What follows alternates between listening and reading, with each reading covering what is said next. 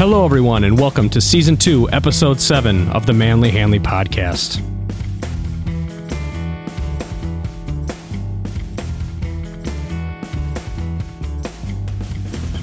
This is the podcast with no limits on what we'll cover. I can't read. I'm your host, Randy. Have a snack, sit back, and relax. This episode was recorded on Sunday, May 24th, 2020, Memorial Day weekend. So, Memorial Day is tomorrow, obviously where we honor all of those who have died while serving the USA. I hope everyone's enjoying their Memorial Day weekend. Anybody that's watching, it looks like we got 5 viewers right now. Awesome. This is way better than last week. Thanks, friends and family, for stopping in here. So, I'm getting a delay on my mic already, but that's because it's something I did wrong. Nothing wrong with the setup. And I'm just muting some tracks so they don't jump in the episode, because this time, instead of just me hearing it in the headphones, with this new setup, you will also hear it and suffer. And somebody wrote that Blue Moon is their favorite beer. Awesome. And what I did notice when I looked in the monitor, first thing, is that I think I'm wearing the same shirt as I wore last week. I gotta, change the cycle. I wash my clothes, obviously, but I'm wearing, if I go back and look at last week's clip, I'm 99% sure I wore the Blue Moon shirt because I was saving the episode last week.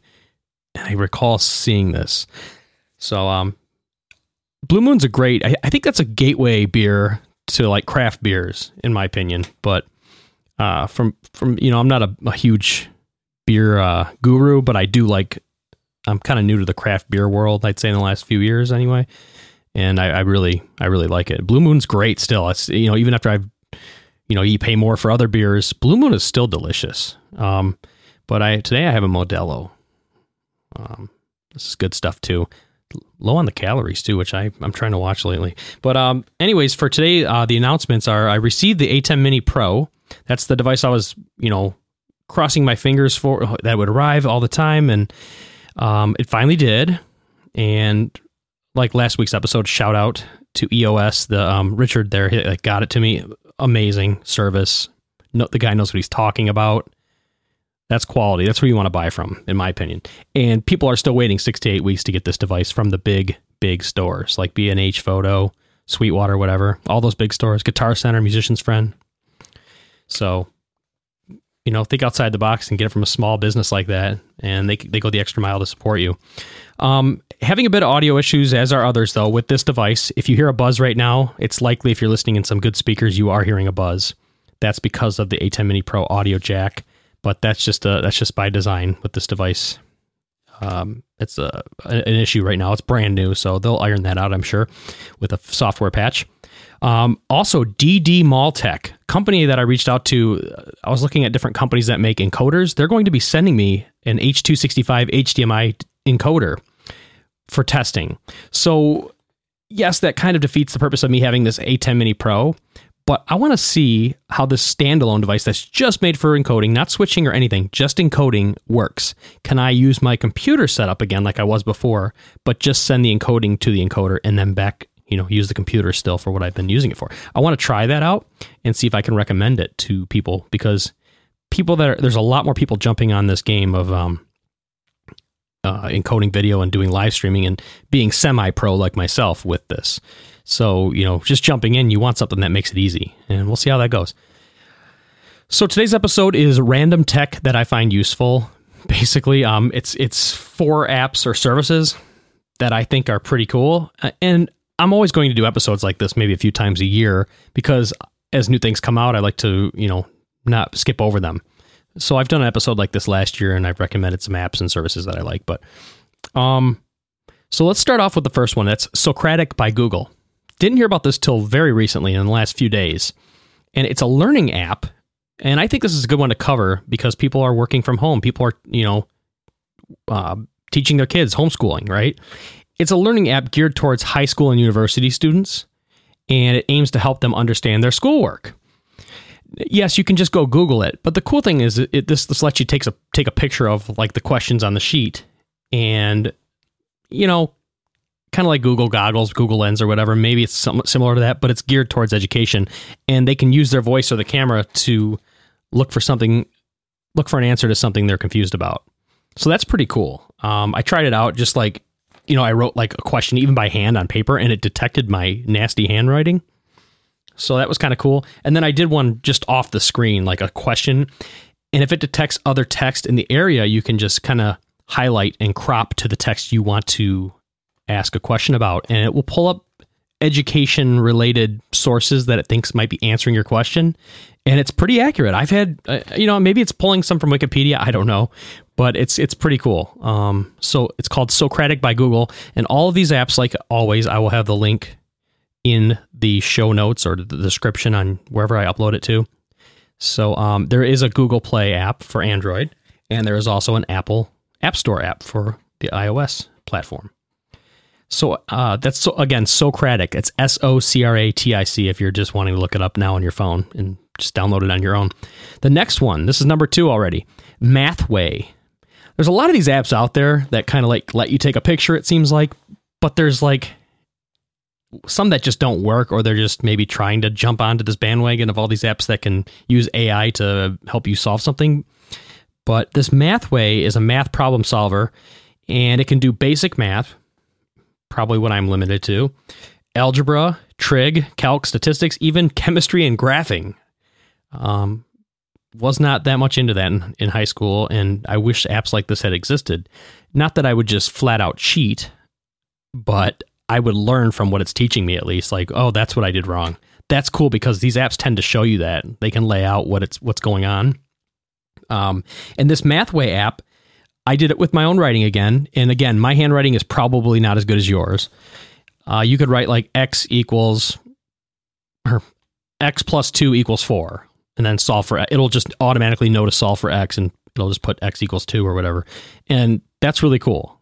But it will do complex ones, obviously more complex than what I'm talking about, if it could do trig and all of those other things and statistics. And it has a computer accessible website, unlike a lot of other apps. That's a bonus to me, because everything seems to be limited to the phone. I don't know if that just decreased development costs because you're just making it for,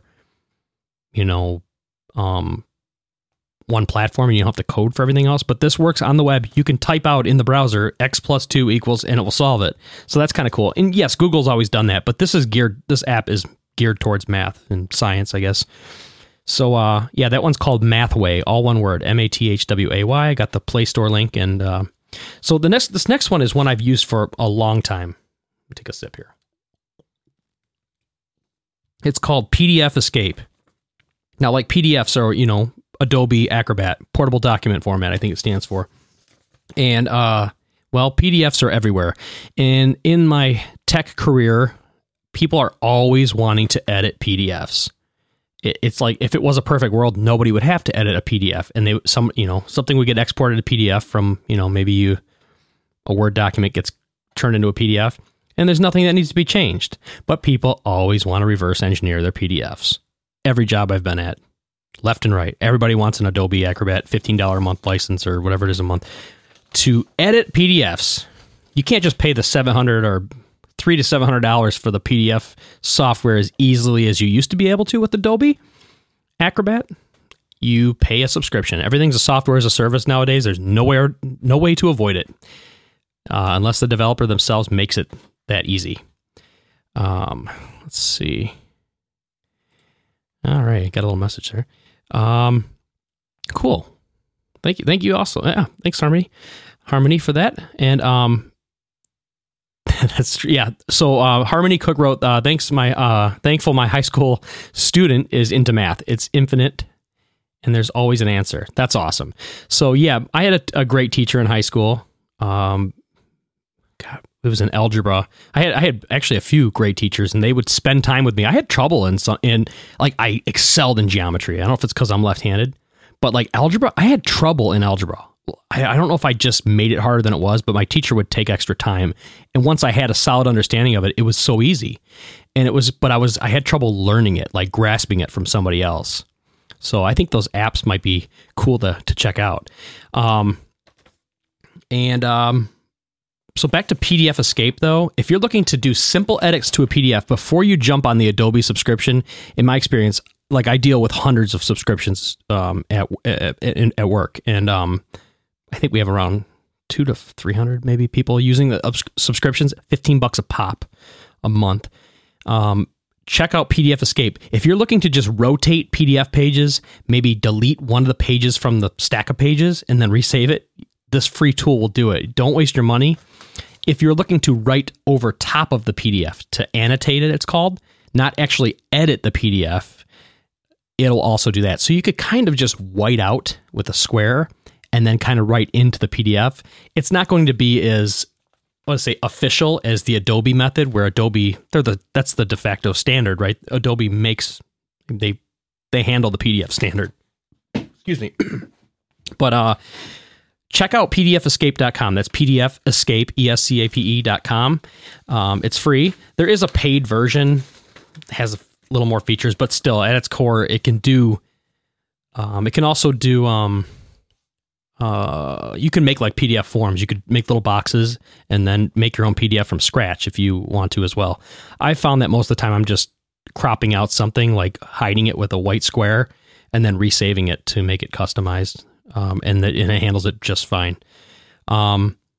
So if you want to do optical character recognition, you have some legal processes at work. Maybe you're, doing some really technical stuff with PDFs all the time. You're going to want to pay Adobe and just get the commercial version. There are other, I think it's pdffiller.com or something like that. I this is off the top of my head. It's like $8 a month, which is a little more than half of what Adobe charges.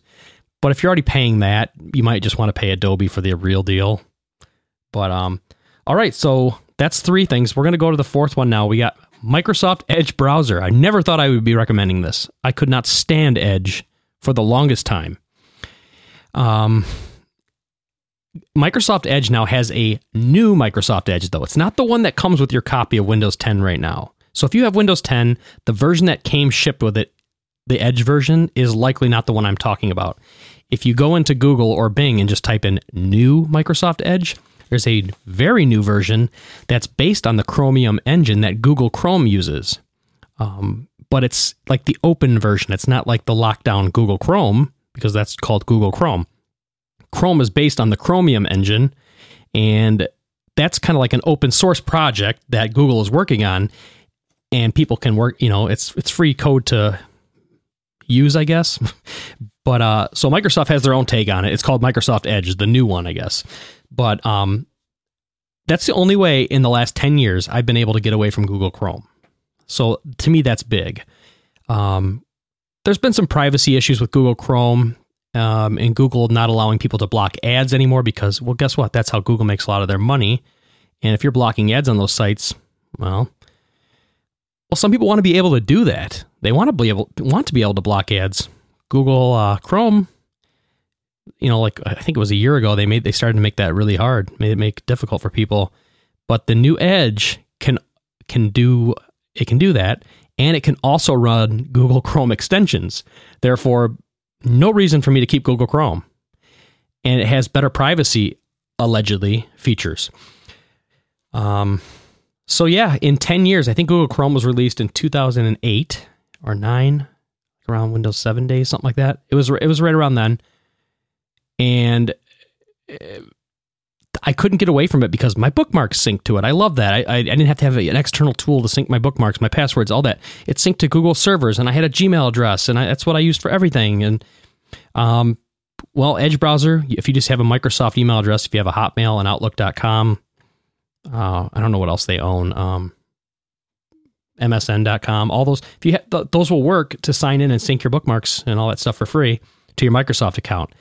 So Microsoft, it's a pretty good sell that they're saying you can get away from Chrome extensions and try our browser. It runs, in Windows 10 very well because Microsoft makes Windows 10.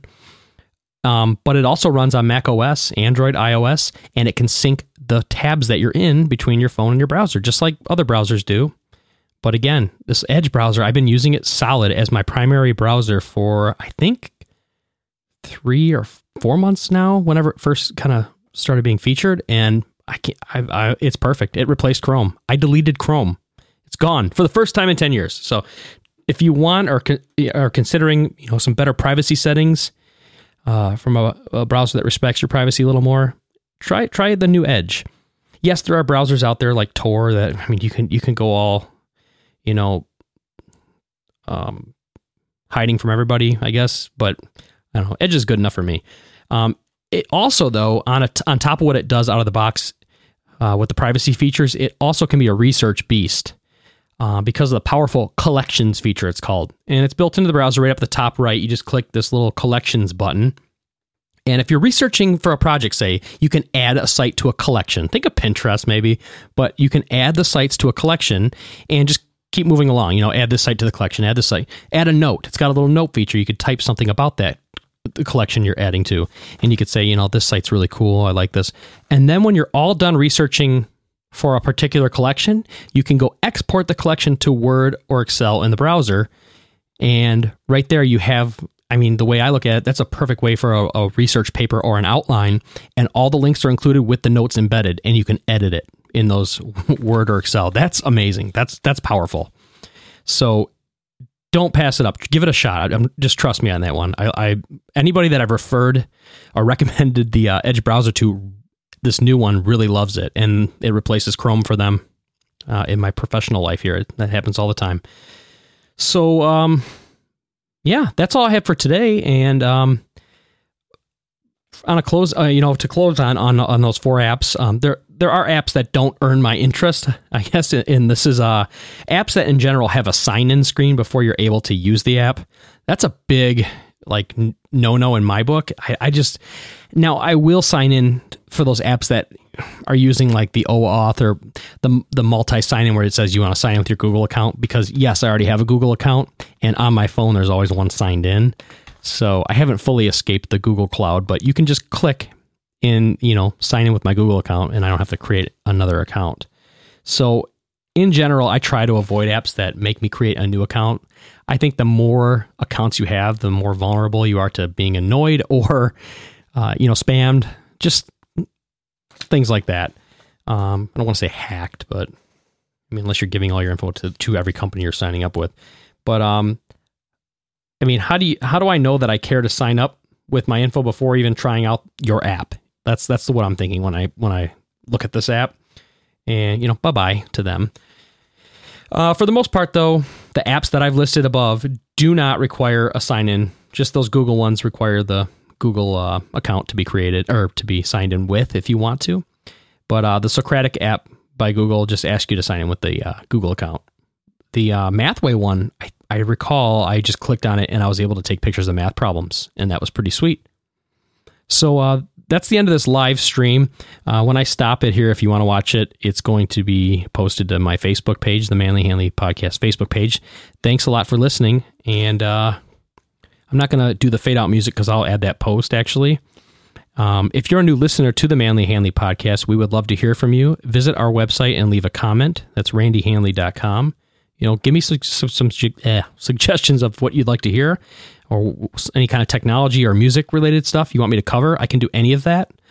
While you're there, be sure to subscribe to the newsletter, follow Randrums on Twitter, and most importantly, like the Manly Hanley Podcast Facebook page. Also, if you're a podcaster or looking to get into it, I have a Facebook group it's for Michigan people, but you can message me on the Manly Hanley Podcast Facebook page if you're not in Michigan. But I have a Michigan podcasting enthusiast Facebook group, and I think we have over 150 members now, or close to it. It's awesome. It's a lot of fun. Thanks for listening, everyone. Have a great holiday weekend.